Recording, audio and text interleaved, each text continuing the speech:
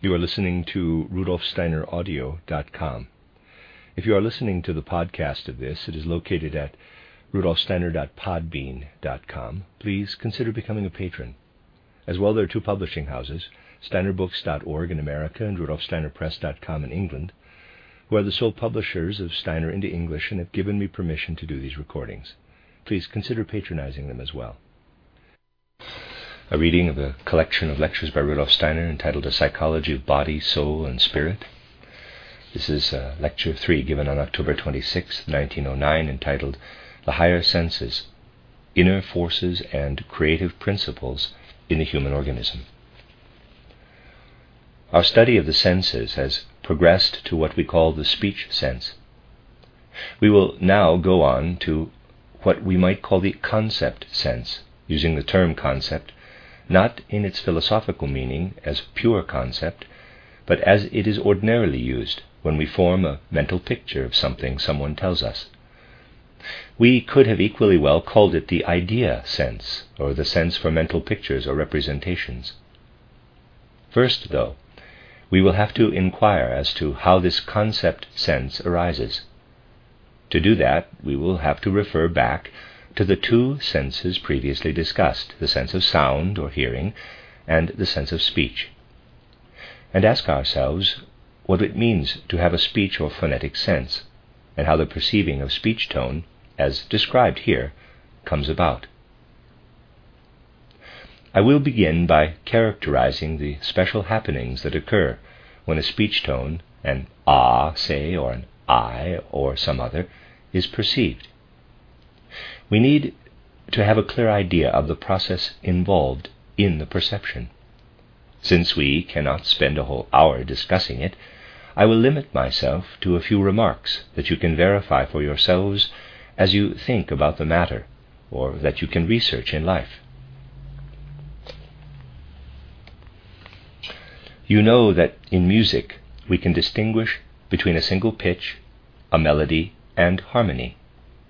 You are also aware that harmony is based on perceiving simultaneously produced pitches, whereas melody is a series of consecutive sound pitches, in which case it is the individual tone as such that is considered. We can understand the mechanism involved in the perception of speech tone only when we study the relationship of the resounding element within the speech tone to the speech tone itself. Let us begin with harmony, in which tones sound together, and melody, in which they sound consecutively. If you imagine that you could make conscious what you unconsciously do in perceiving a speech tone, then the following would occur. Let us be quite clear that senses have an unconscious, or at least a subconscious aspect. Senses would not be senses if the unconscious element in sense perception were raised to consciousness. In that case, we would have to speak instead of having reached a judgment, a concept, or the like. Try to imagine the process that would have to take place if we were to carry out consciously what occurs in our unconsciousness when we perceive a speech tone. Imagine that you perceive a melody. When you do that, you hear the tones sounding in sequence. Now picture what it would be if you were able to compress the melodic line in which the tones are heard consecutively to the point of hearing them simultaneously. To do this, you would have to shove the past and the future into each other.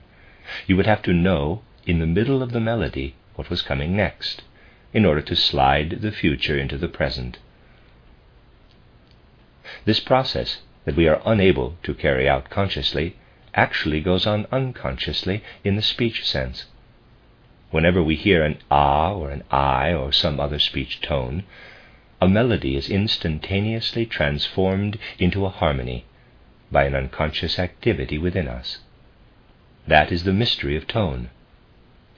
This marvelous unconscious activity is carried out on a more spiritual plane, in a manner similar to that taking place within the eye, EYE, when the various refractions occur, according to the strict physical laws that we become conscious of only afterward. We are doing here exactly what the physicist does when he explains how refractions occur in the eye. Melody becomes harmony instantaneously. That is not enough, however. If that were all that took place, a speech tone would not result. More is necessary. You must realize that no musical tone is just a simple sound. A sound is a musical tone when, no matter how weakly, the overtones always sound with it. They are always perceived, even when they are practically inaudible. That is what accounts for the special quality of musical sound, as contrasted with other kinds of sounds and noises. In melody, then, you have not only its single pitches, but all the overtones as well. If you instantaneously compress a melody into harmony, you have not only compressed the sequence of its single fundamental tones, you have compressed all the sound's overtones as well. Unconscious activity has something more to do. It must disregard the fundamental sounds and hear past them, as it were. Our souls actually do that when we hear the ah or I tone. It is not as though the other tones weren't there, but rather that our attention is shifted from them to the overtone harmony they make. Only then do we have the speech tone. Speech tones arise when a melody is instantaneously transformed into a harmony, and then the fundamental tones are disregarded in favor of the system of overtones. These overtones, then, convey the meaning of the tone ah or I. Now you have what speech tone perception really is, explained in the same way as the physicist explains the act of seeing. To take up another equally difficult but vital question, how are ideas or meanings perceived? How is it that we hear words, and even through or beyond words, so that we comprehend the meaning they convey? How does that occur? That something of a very special nature is involved here is at once apparent from a simple weighing of the fact that a great variety of speech tones can designate the same thing in different languages. Love is termed amor by one language and Liebe by another. There is something expressed in each of these different tone pictures that is the same for both of them. This points to the visualization or concept sense behind them. While one hears a different speech tone with each people and each language, one hears through the tone to the same conception, to that which stands behind it and is the same, in spite of the differences of the tone pictures. That must also be perceived. How does this occur? As we search for an answer, let us study that process against the background of an assumption that I ask you to keep always in mind, namely, that mental pictures, concepts, are conveyed to us by means of speech tones. In perceiving speech tones, if we have a melody that is transformed into a harmony in which the fundamental tones are disregarded, which provides us with the tone or word sense, then it is necessary for the visualization or concept sense to come out, that our attention also be turned away from the whole set of overtones. When this is done on the soul level, we look back to what has been embodied in the overtones, to what is experienced as thought picture or concept. At the same time, however, as we hear the tones and words of the language we speak, there is that which has nuance and is a toned-down experience of a universally human element that pervades all speech tones and all languages, the thought picture or concept. We have talked of the fact that high spiritual beings, the folk spirits, who have a special mission in connection with earthly life, manifest themselves in the tones of speech. Footnote: the term folk soul refers to the guiding spirit of a particular racial or cultural group. For a further discussion of folk souls in relation to speech, see, quote, History of Language in its relation to the folk souls unquote, in The Genius of Language, Observations for Teachers. End of footnote. They work not only in mysterious murmurs, but also in the equally mysterious forming activity of the fluids of the human being as the system of overtones vibrates into the human organism. And it must be added that the universal human element that underlies the tones of the overtones is the spirit of humankind that we all share, and that moves over the face of the entire earth. We come to know this wielding human spirit only when each of us, in our own particular locality, carefully listens through and beyond the overtones to the inaudible, to the purely imaginative element. In that, human beings have received the possibility of looking and hearing beyond nuances and of recognizing something common that flows over the entire earth. People have first attained the ability, in the course of human development, to grasp what is universally human. For it is only in our life of mental images that we begin to comprehend the Christ spirit in its true form, that of the universally human. Those spiritual beings whose mission it is to proclaim Him in the most varied forms, and to each of whom He has assigned a special place, as Goethe so beautifully describes in his poem The Mysteries, these spirits, these messengers sent by Him, are the folk spirits of the various nationalities. This gives you an idea of the nature of the visualization or concept sense. With that, we have traveled a very special path. We have exhausted the list of what is ordinarily said to constitute the human senses. That end was reached when we examined the unconscious capacity of the human soul to disregard the system of overtones. What higher capacity can there still be? What is it that diverts our attention from the overtones? What in us reaches out like tentacles to push the overtones back? It is our astral body that has this capacity. Acquiring the ability to shove back the overtones, which in ordinary terminology simply means disregarding them, signifies a heightening of the astral body's power beyond its previous ability, when it could push back less. When does the astral body gain such strength? This happens when it has not only the capacity to push the overtones back, which will enable it to form mental images and thus arrive at the boundary of the external world, where tones can be observed as mental pictures, but also when it can thrust its astral substance out with its own inner strength without there being any resistance. Forming mental pictures always requires overcoming the resistance of the system of overtones.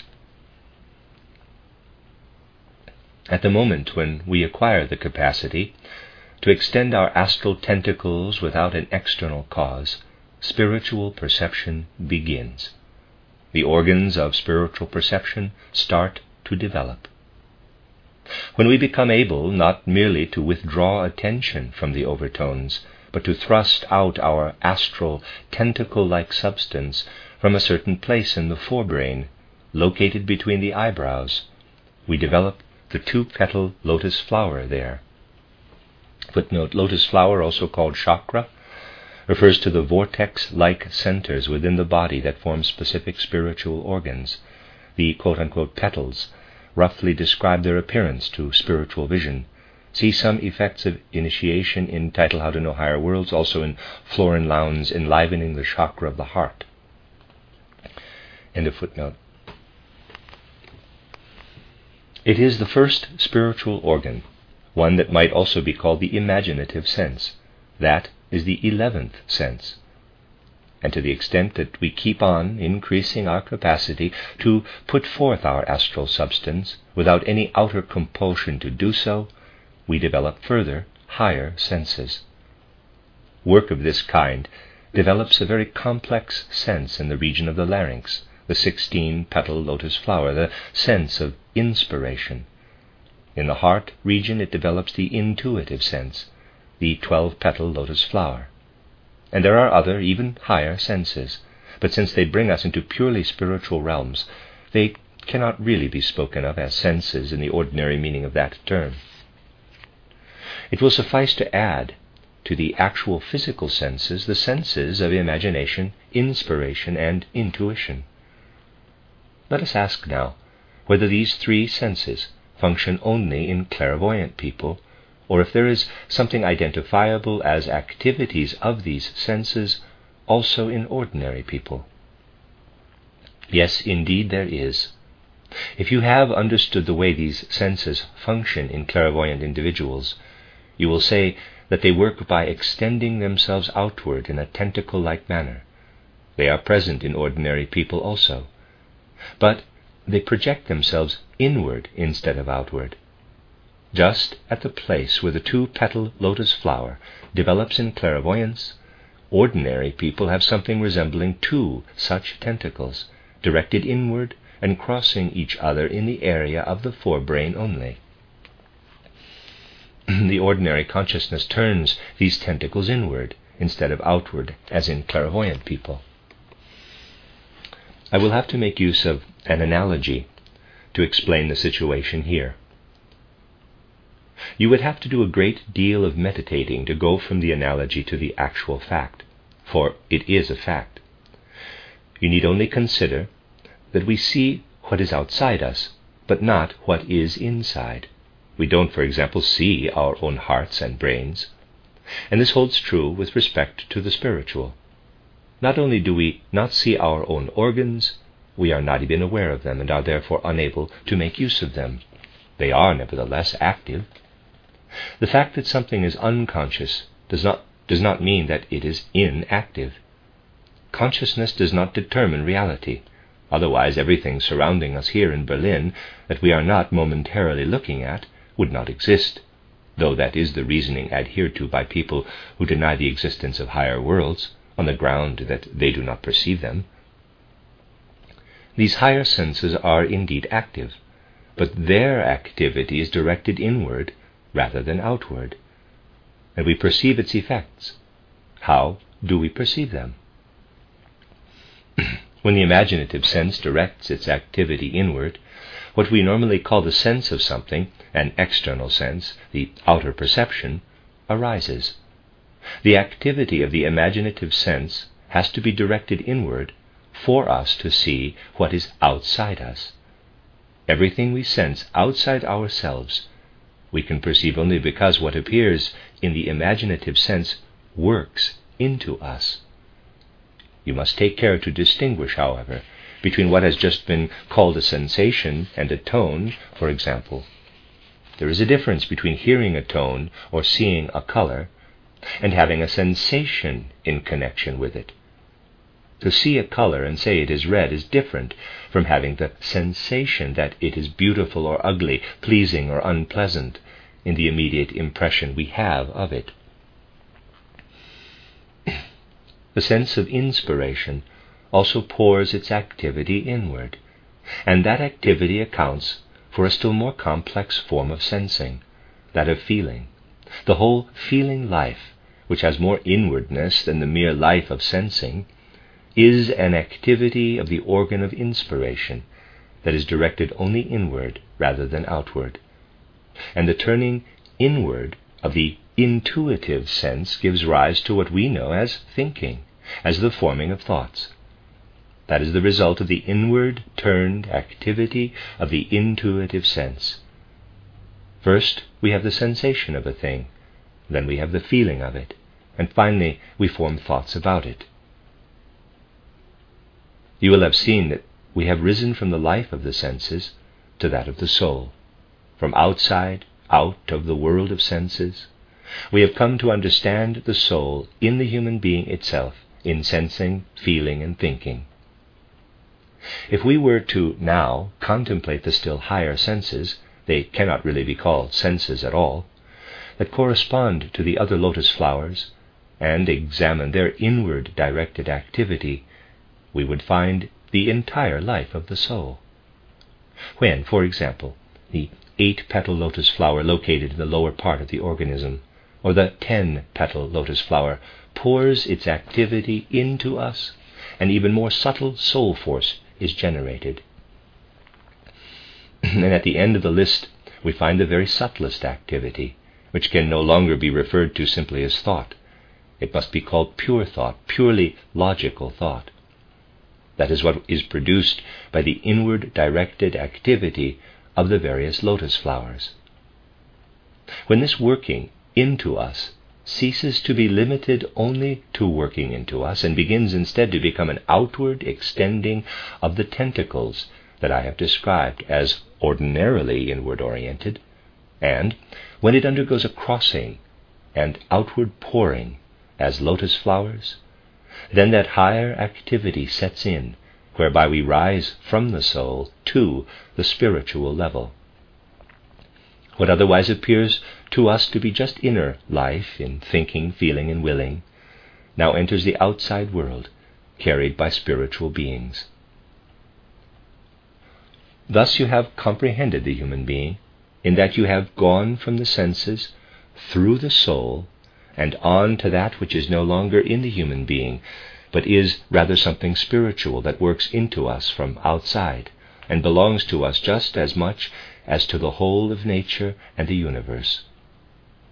What I have been describing to you in today's presentation, as well as in the 2 previous lectures, is the true human being, the human being that is an instrument for perceiving the world, for experiencing it through the soul and grasping it spiritually.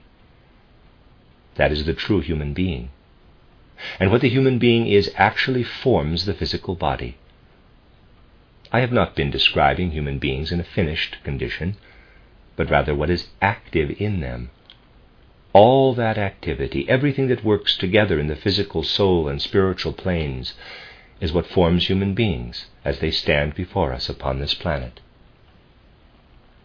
By what means is that forming accomplished? Here, too, a few indications must suffice, but you will find them confirmed if you study the positive findings of outer observation. What we perceive when we use our outer senses to observe our fellow human beings is an optical illusion. It just isn't there. Fuller study turns up something entirely different. Imagine, just to draw a picture, that you are quite unable to see yourself as a whole physical person, so that, as you look at yourself, you see only a part of your bodily surface. You can never see your back, or the back of your head. You do know that you have them. You know it from information provided by the other senses, the sense of balance, the sense of self-movement, and so on. We are inwardly aware of possessing parts that we cannot perceive with our external senses. There is a good deal of us that we are unable to perceive, and can become aware of only by developing the higher organs of perception that I have been describing to you. Let us now turn our attention to that part of ourselves that we are able to perceive with physical senses, with our eyes, for example, limiting ourselves to that portion of our bodies that we can see. What is the portion of the human being that we can perceive? Take these words in their exact meaning. By what means are we to perceive this visible portion of ourselves? Everything we discern is perceived essentially through the sentient soul. For if information were not to come to us through the sentient soul, we would not know what to make of it. If only the sentient body received such information, it would be no help at all. The sentient body would only look on without understanding. That the human being can perceive something is brought about by the sentient soul, which grasps what is going on. What is it that confronts the sentient soul there? What is it that faces the sentient soul when the eyes perceive it? It is quite simply the outer appearance, the external illusion of the sentient body. Of course, you will have to broaden the conception.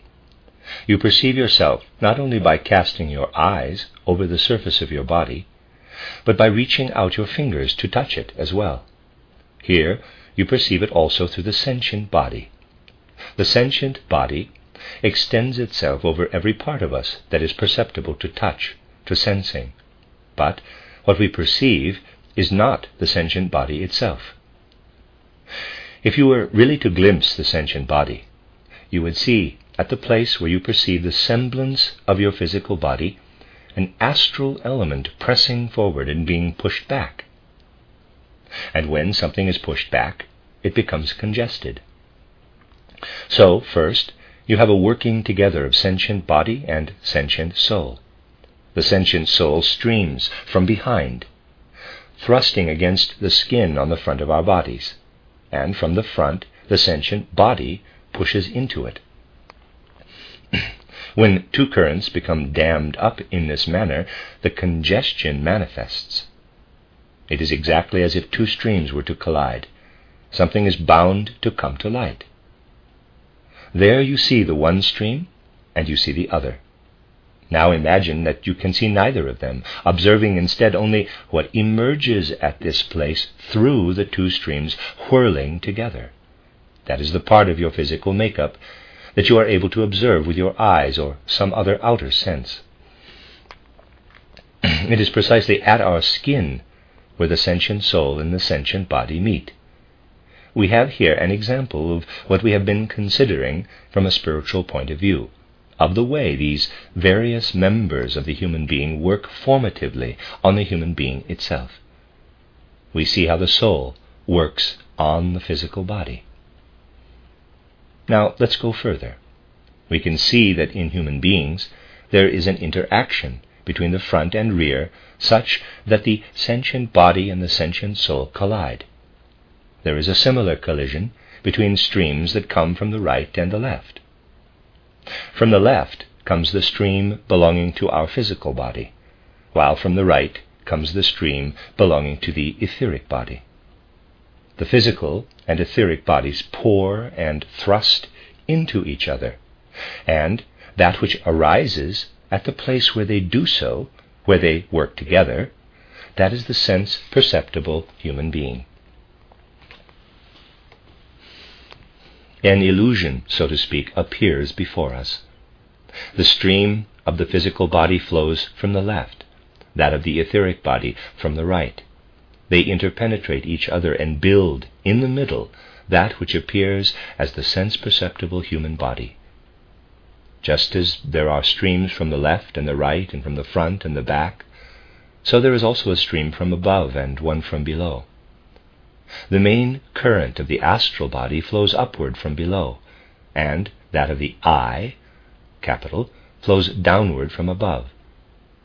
The sentient body has been described as reaching a frontal boundary or demarcation. The current of the astral body streams upward from below, but then is taken hold of by a current streaming from behind forward, and is thus restricted in a certain way. There is not just a stream coming from below upward and from the rear forward in this astral body, however. There is also a real current moving from front to back, bringing the astral body into being as the result of these various directional streamings, those from below upward and from the front and back. All these currents flow into each other, one from above downward, one from below upward, one from behind forward, one from the front backward, one from right to left, and one from left to right. What comes into being as the result of the flowing against each other of the currents coming from below upward and from above downward. Let me explain it in the following way. One stream flows downward from above. It cannot do so unimpeded, because the counter-current streaming from below upward stops it. The same thing applies to the right current, and so on. Each stream is halted, and that results in creating the illusion of the physical body in the middle. As we consider the two streams, that from behind forward and that from the front backward, we need to realize that they are intersected by the two currents coming from above and below. This intersecting, in fact, brings about a threefold organization in the human being. So we have to designate the lower portion of the one stream the sentient body in a narrower sense.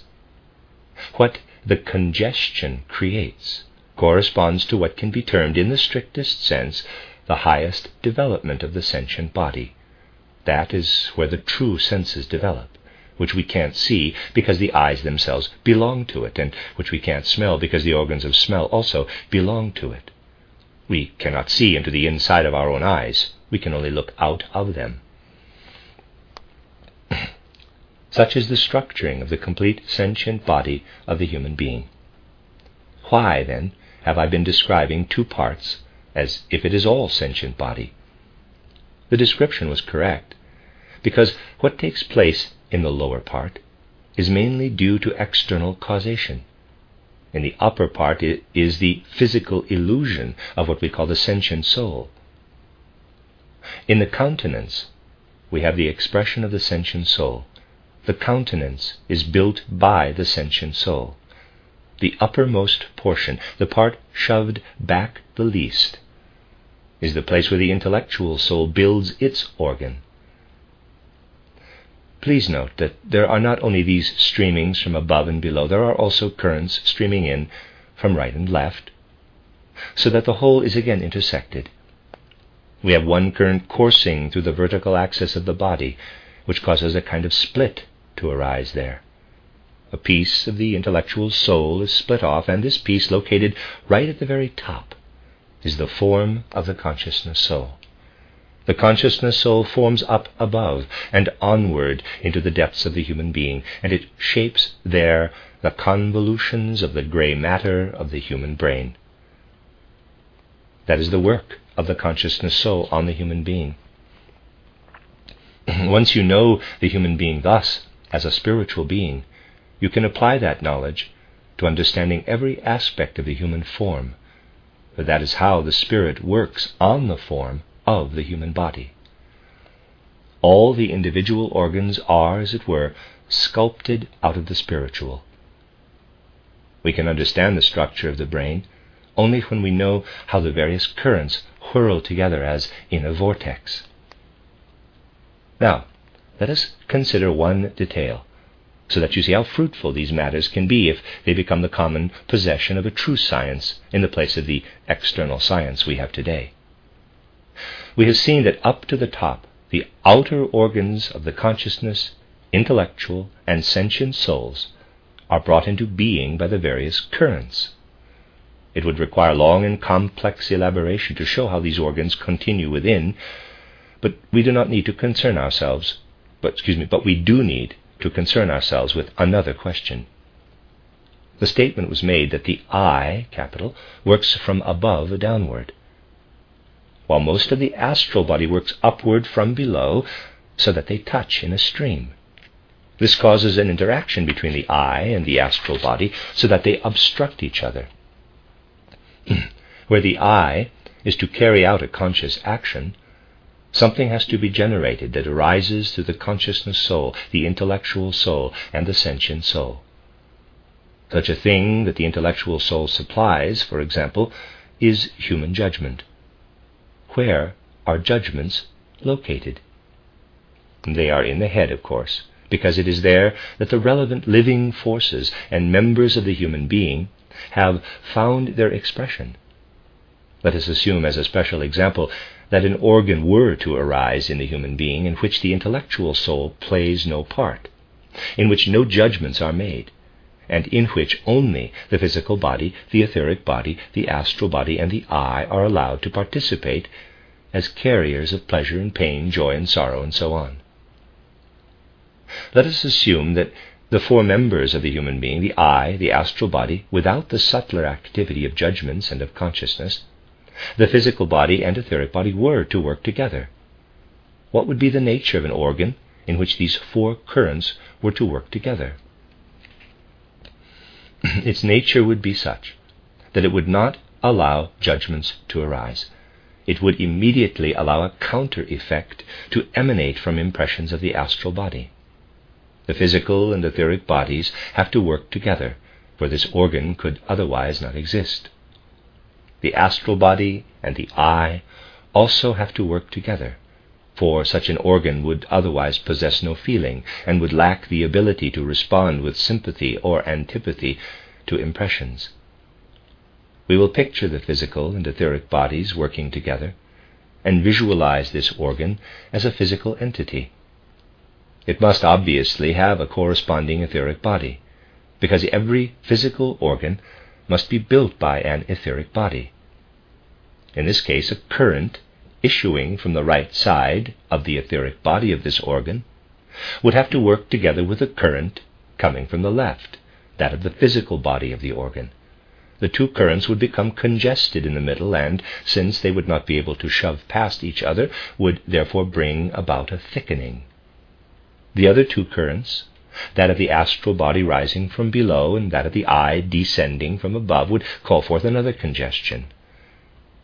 Now let us picture schematically the working together of these currents in a single organ. I will make just a schematic representation of it. To fill in details of such an organ would require the inclusion of quite different suppositions. Let us say then that we have an organ that was formed somehow. There is the one current that represents the physical body, and the other represents the etheric body. They bring about a thickening in the middle where they meet. The other two currents that issue from above and below do likewise, bringing forth their own thickening. This gives us a drawing of the human heart with its right auricle and its right ventricle, its left auricle and left ventricle.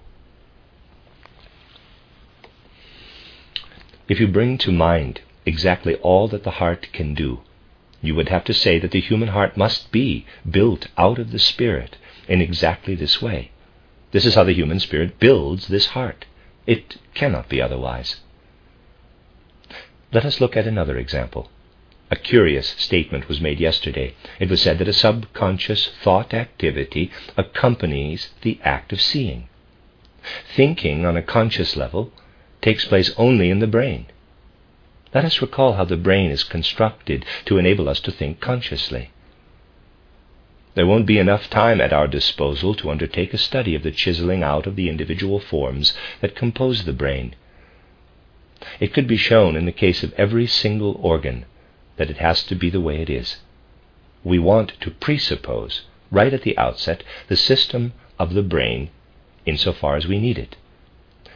Disregarding everything else, we have in the brain an outer skin and then a kind of vascular skin. Between the vascular skin and the net-like skin, we find something similar to spinal fluid, which then goes into the spine. The brain's interior is filled with the actual brain substance, with nerve substance. The nerve substance is the external structure for thought activity. This means that when an impression is imparted to the nerve substance by any sense organ, a processing of that external impression by conscious thinking sets in. That is all transmitted to the nerve substance. When an impression is received, it is first worked upon by thinking, and afterward it is processed further by a nervous system into a sensation, and so on. Now, let us suppose that no such conscious thought digestion of an external impression occurs. In that case, a similar process would have to be substituted. There would again have to be a kind of sheath. There would have to be on the back wall that which might be termed a vascular membrane. For certain reasons that could also be explained but would lead us too far afield for now, the spinal fluid would atrophy. To make subconscious thinking possible, we would have to push the brain mass back. This creates space at the front, so that subconscious thinking activity arises without being worked through by a nervous system. Something has to be done with what would otherwise be taken up immediately into the nerve substance. The nerve mass would therefore have to be pushed back, for thinking would otherwise take place there. If that is done, however, we can neither think nor have sentient experiences there. If we push all that is the nervous system toward the back wall, and instead of allowing the impression to be processed immediately via nerve substance, allow it to be affected by something that is not permeated by a nervous system, we would have an organ suited to unconscious thought activity. Now, see what we've done. We have made an eye out of the brain, EYE. What actually is the eye? It is a small brain, so fashioned by our human spirit that the actual nerve apparatus is pushed back to the rear wall, where it becomes the eye's retina. This is the way in which nature's architects, the modelers of form, work. This is the way they shape. There is basically only one blueprint for all the organs. It is modified only in the particular, as needed. If I could speak for weeks, I would show you how every sense organ is nothing other than a modified little brain, and how the brain itself is also a sense organ on a higher level. The whole human organism is built out of the spirit. Now let us look at another detail. First, allow me to make a preliminary epistemological comment in order to use it anew to clarify anthroposophy's view of the matter. We said that anthropology takes a ground-level standpoint with regard to the details of the life of the senses. Theosophy takes its view from the mountain heights, and anthroposophy occupies the middle ground. If you want to cling to the difference between the way people relate, on the one hand, to the outer sense world, and on the other hand, to the spiritual world, and to the facts communicated by spiritual investigators, you can say that anybody who possesses senses and uses the intellect, which is bound to the sense world, can convince him or herself of its existence and its laws. People are, therefore, more easily convinced about matters that have some resemblance to what their senses perceive than they are about communications from spiritual researchers. They can see it more easily. It would be easy, however, to show that there is no formal difference between believing facts derived from spiritual research and believing someone who tells you that there was once a Frederick the Great. There is actually no formal difference. The only difference between believing in the existence of spirits of will and that of Frederick the Great is that there is material in archives stating that the deeds of Frederick the Great were thus and such. They happened on the physical plane. And if, on the basis of external facts, someone reviews the course of historical events all the way back to the time of Frederick the Great, you will believe what you are told, because there was no one living then who looked other than human. The reason why people believe such reports while refusing to believe in the spiritual world is simply that they are being told that what they are being told is similar to what they have in their own surroundings. Spiritual researchers are not in a position to speak, on the basis of their investigations, of things and beings that look similar to what we have in our surroundings. Despite the fact that there is no difference between the two kinds of reports, however, and that there are good reasons for this, the comments just made should be kept in mind. Now we will proceed to another matter. Thus far we have characterized the viewpoints of anthropology and theosophy. There is good reason, as Dr. Unger has shown, to have well-founded belief and confidence in the presentations of spiritual science. Footnote: Carl Unger, 1878 to 1929, one of Rudolf Steiner's closest students, of whom he spoke many times. Dr. Unger wrote, titled The Language of the Consciousness Soul, an in-depth study guide to Steiner's anthroposophical leading thoughts. End of footnote. That is a fully justified way of acknowledging its truths. The question arises, however, as to whether there is not a third approach. Are there really only two ways? Either acknowledging the truth of something because it is similar to what we are used to experiencing in the sense world, or on the other hand, merely accepting it because it is a communication from higher worlds. Is there not still another approach?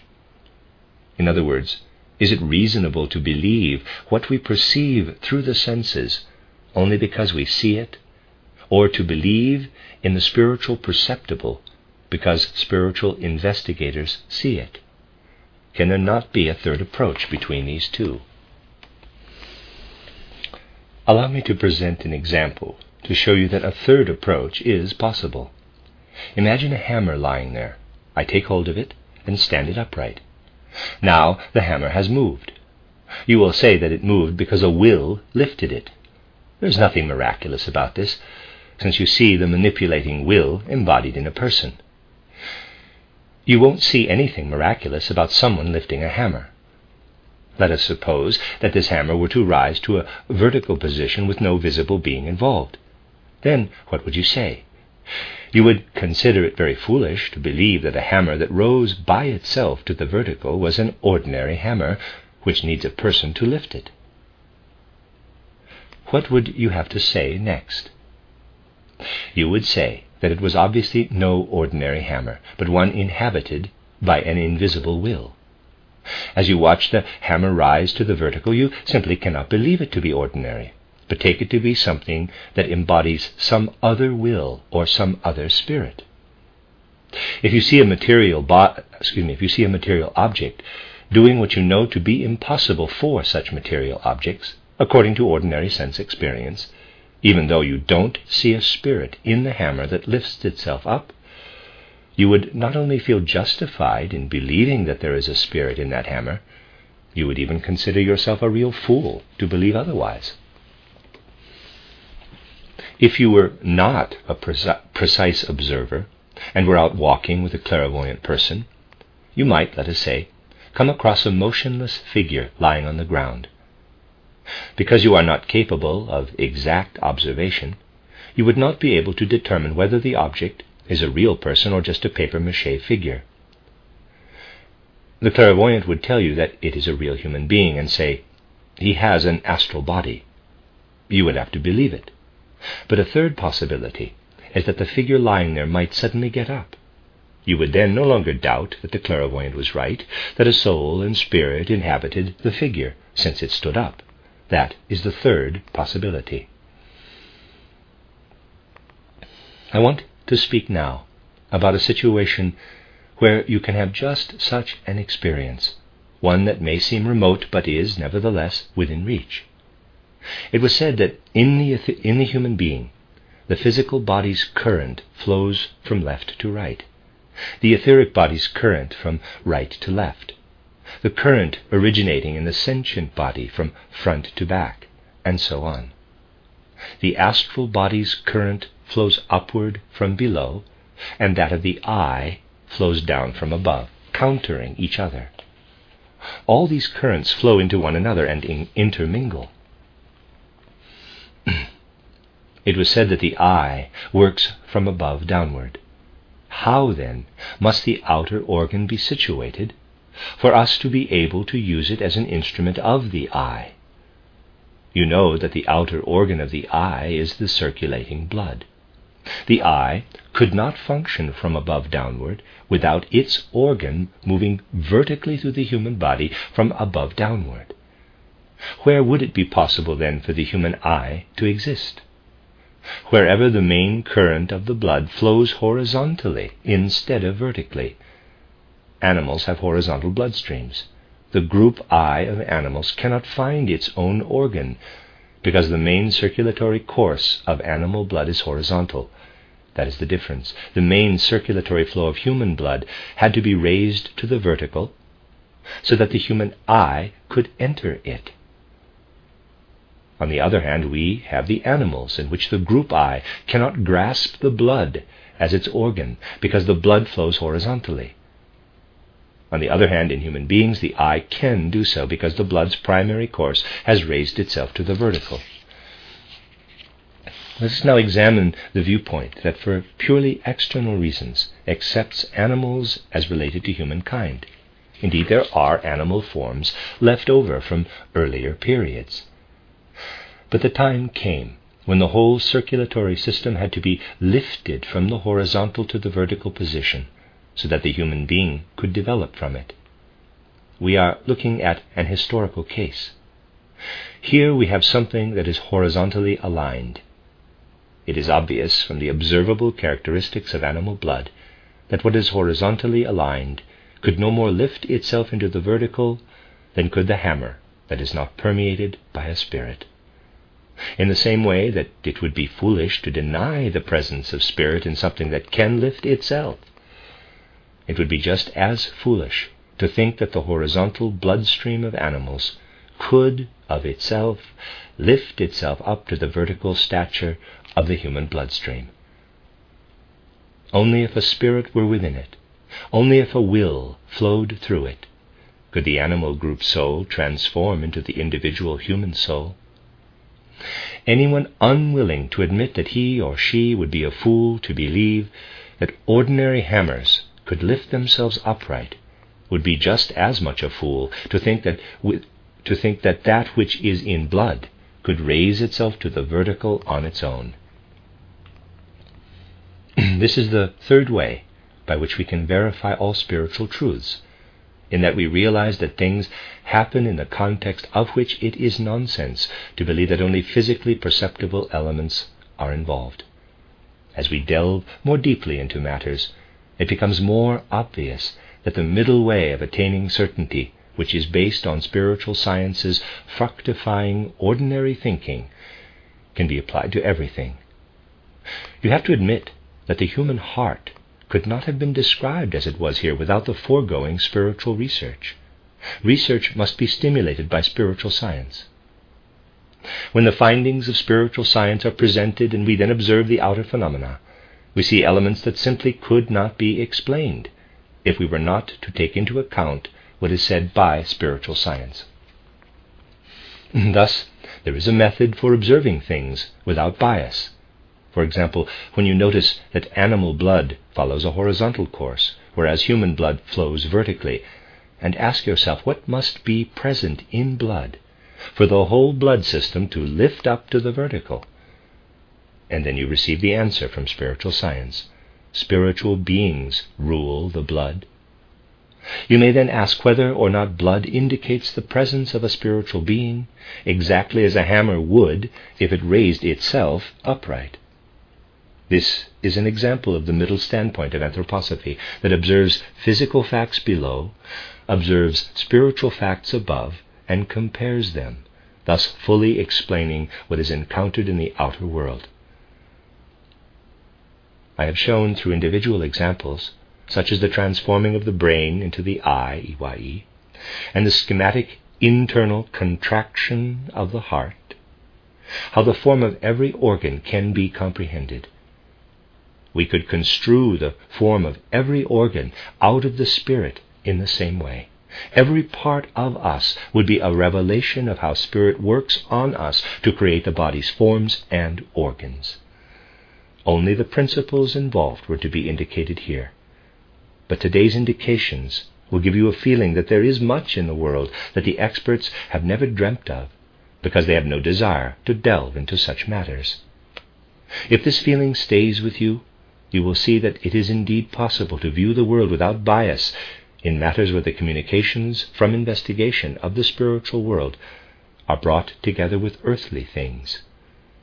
Not everyone can immediately see such things, but one would be able to say that it is an absurdity not to accept the facts reported by investigators of the spirit concerning certain phenomena. If the described feeling persists, then enough has been accomplished through these lectures on anthroposophy, for progress in spiritual research is slow and gradual. The end of Lecture 3.